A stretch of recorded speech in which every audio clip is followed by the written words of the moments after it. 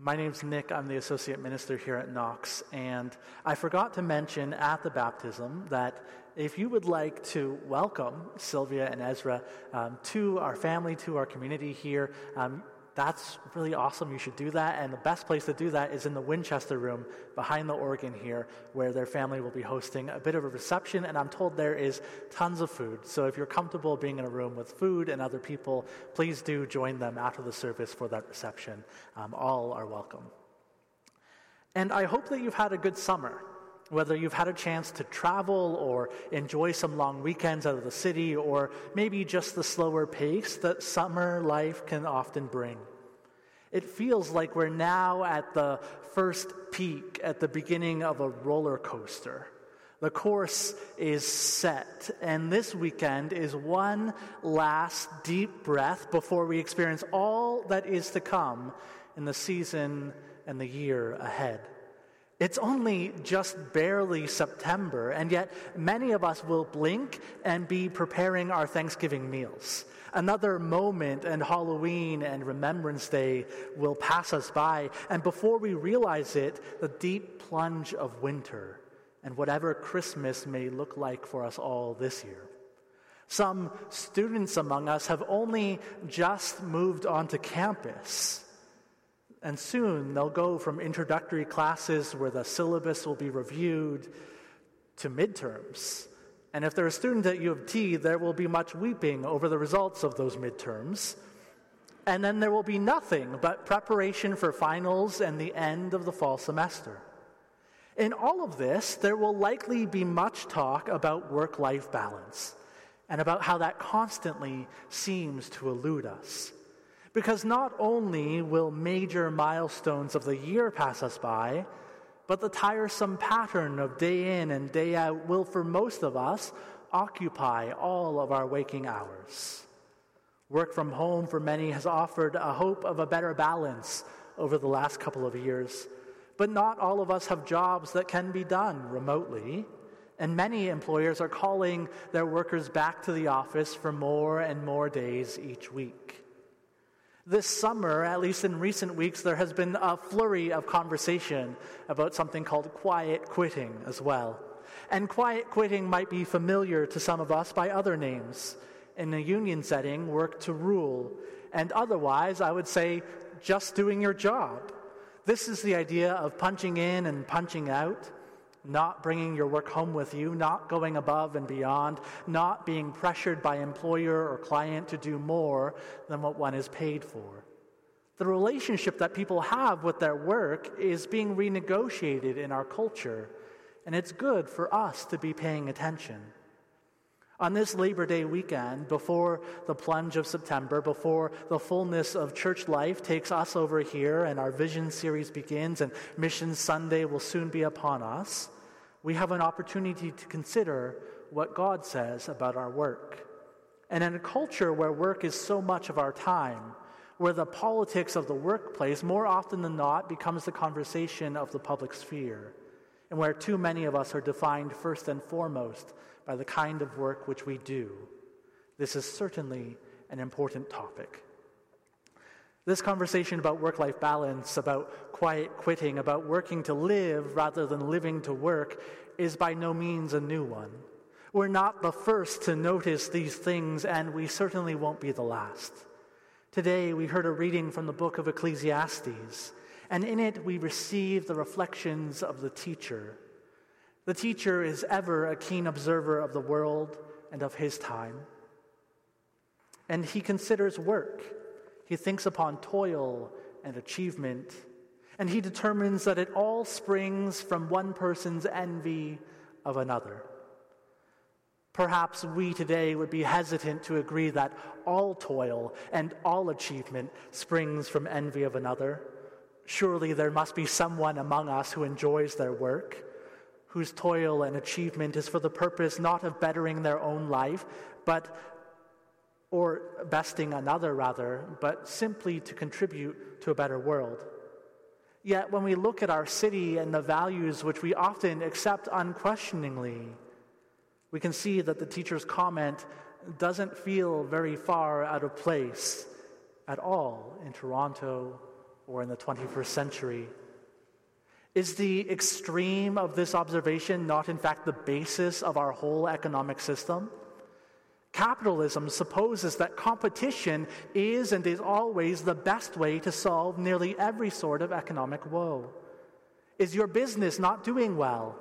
Well, you should simply make a better product or provide a better service than the competition. Are you unable to retain the caliber of workers that you need in your industry?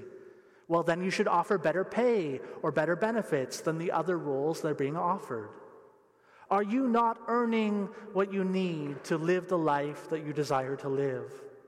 Well, then you should simply work harder than anyone else. The notion of hard work being enough to get ahead is at the bedrock of the American, and I would say North American, mentality. Barack Obama posited a form of the American dream in this way. If you work hard and you meet your responsibilities, you can get ahead, no matter where you come from, what you look like, or who you love. If you work hard, you can get ahead. This is the thing that we're told and many of us believe. And I wonder, ahead of who, if not ahead of our neighbors? This constant competitive mindset is the way of our world today, and at its core is a lie. This claim is simply not true. There are so many who work tirelessly to put food on the table, and they do not get ahead. They never seem to have enough. There are many who are ahead and yet never stop working, never enjoy what they have. All this toil, all this achievement is caused by a competition with one's neighbor rather than a care for them and for their needs. We live in a city where the cost of living rises far exceeding wages. Average rents in Toronto are up 25% from last year, and I certainly don't need to tell you that wages are not. It's no wonder then that having a side hustle is lauded, and being an entrepreneur is expected just to make ends meet. Yet is this not the fruit of greed and competition? As those who can work more to earn more and push themselves ahead of the pack. As those with property seek even greater returns to improve their lifestyles. This too is meaningless, a chasing after the wind, the teacher says. So is all work meaningless? No. The teacher is quick to correct us. Fools fold their hands and ruin themselves. To fold one's hands is an image of rest. Fools reject work and more than ruin themselves. The literal translation of the text uses the image of eating one's own flesh. They produce nothing, and so they have nothing to live off of. Work remains necessary for life. So then rest must be evil. That must be the problem. Competition is really the good of the world. Also no. Better one handful with tranquility than two handfuls with toil and chasing after the wind. Refusing to work is foolishness, the teacher says. But to work for the sake of having more is chasing after the wind. It seems after all these thousands of years, we're still seeking that work-life balance which the teacher in Ecclesiastes is advocating. He sees the toil of people's lives, the way that jealousy and yearning for more than one has leaves people feeling empty and wanting, and he rightly says that this is meaningless, vain, hopeless. He advocates not for the end of work, but for the end of toilsome work, for the end of meaningless labor, in the pursuit of something which will never be achieved, which will never be realized. He believes in a kind of work which gives us enough to enjoy life, but not so much that we never enjoy anything at all. This is the vision that he has in the next section of our passage. A man all alone, without son or brother, working himself to the bone, no end to his toil. But neither is he content with all that he had. There are many wealthy people, some of whom are listening even now, who this certainly describes. They have all the trappings of a happy life, but are miserable in their work, always accumulating more and more. This man realizes his state and he asks himself, "For whom am I toiling? And why am I depriving myself of enjoyment?" For whom are you toiling? Are you toiling for another's wealth and satisfaction? Are you perhaps in school to get that high-paying job at the other side and to achieve more than your parents did? Are you toiling to keep up with the lifestyles of your neighbors, to attain the next requirement for what we all agree is an objectively happy and successful life? If so, you will not find it. We will never find it. Our toil will be meaningless, says the teacher. Or are you working to provide for yourself and your family? Do you happen to know when enough is really enough? When one handful will do, even if there is the offer of two? Are you able to enjoy the pleasures of life and let work stay at the office? To turn off your phone? To not accept every additional shift which is offered? To take the job that will pay less but is still enough and seems like more meaningful work? This is a good return for your labor. Good and godly work is always ultimately about relationships.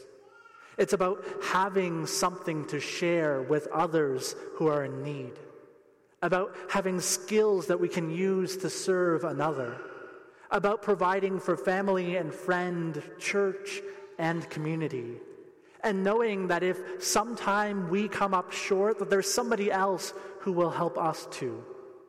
This is why we're always striving for two handfuls out of fear of the rainy day. We're convinced that it's okay for us to help others who may rely on us. But we've been trained, perhaps even brainwashed, to never rely on or expect the help of another. We believe that we have to be self-dependent and self-sufficient.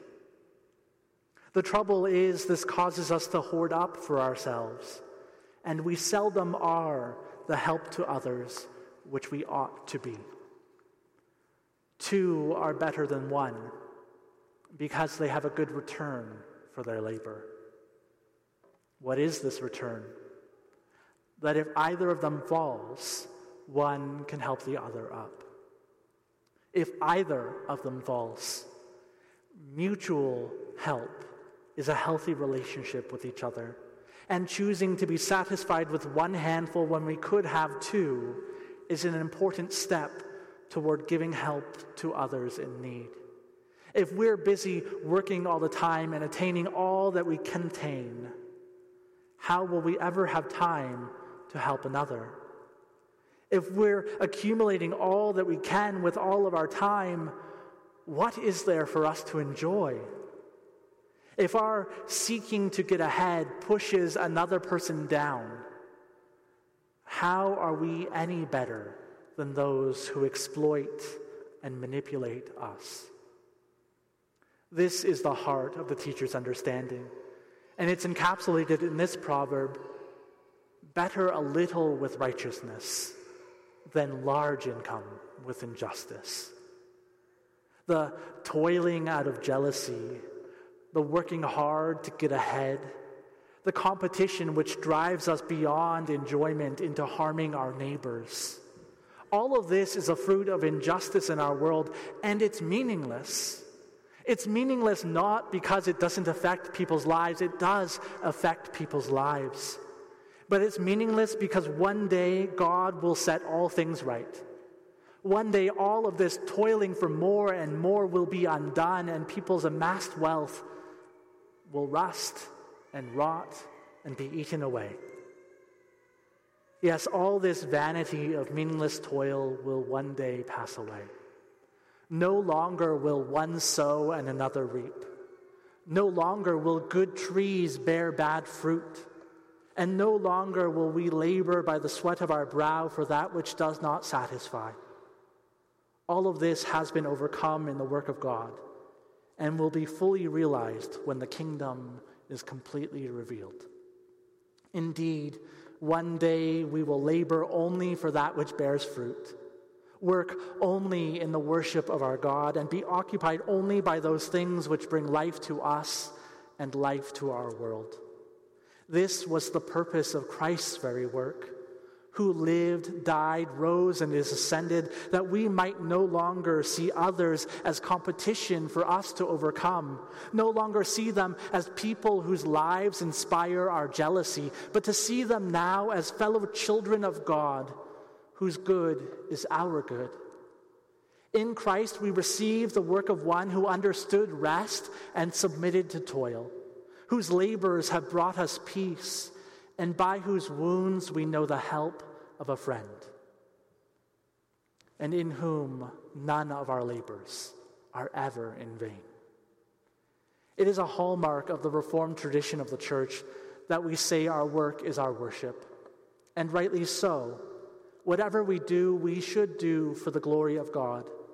But the teacher reminds us today that we do not worship our work. Our work is but a means to an end, and that end is the purpose for which we were made, to glorify God and to enjoy Him forever. If our work takes all of our time and all of our energy, we neglect the worshipful actions of caring for each other, of helping another when they fall. And equally, we neglect the worshipful act of rest, which God leads us in, that we might find true life. On this Labor Day weekend, before fall begins and everything that you know is coming for you comes for you, let us remember the moderating words of the teacher in Ecclesiastes. Better one handful with tranquility than two handfuls with toil and chasing after wind. Let us not toil in our labors, but be diligent as to the Lord in both work and rest. And let us remember the work which Christ Jesus did, such that none of us labors alone, and none of us labors in vain. For we have been adopted by His Father and promised the provision of His heavenly kingdom. In our lives and by our prayers, may that kingdom come. Amen. The reflection time today, perhaps you have thoughts you already want to linger on, things you already want to pray about. But if you don't, a couple of prompts which might direct you.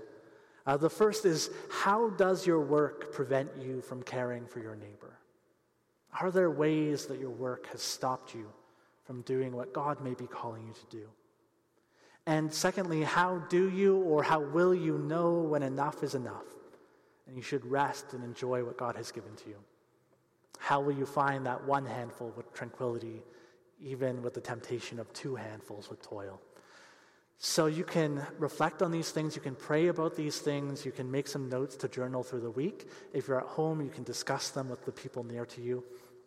And in a couple of minutes, we'll prepare for the Lord's table. Take this time.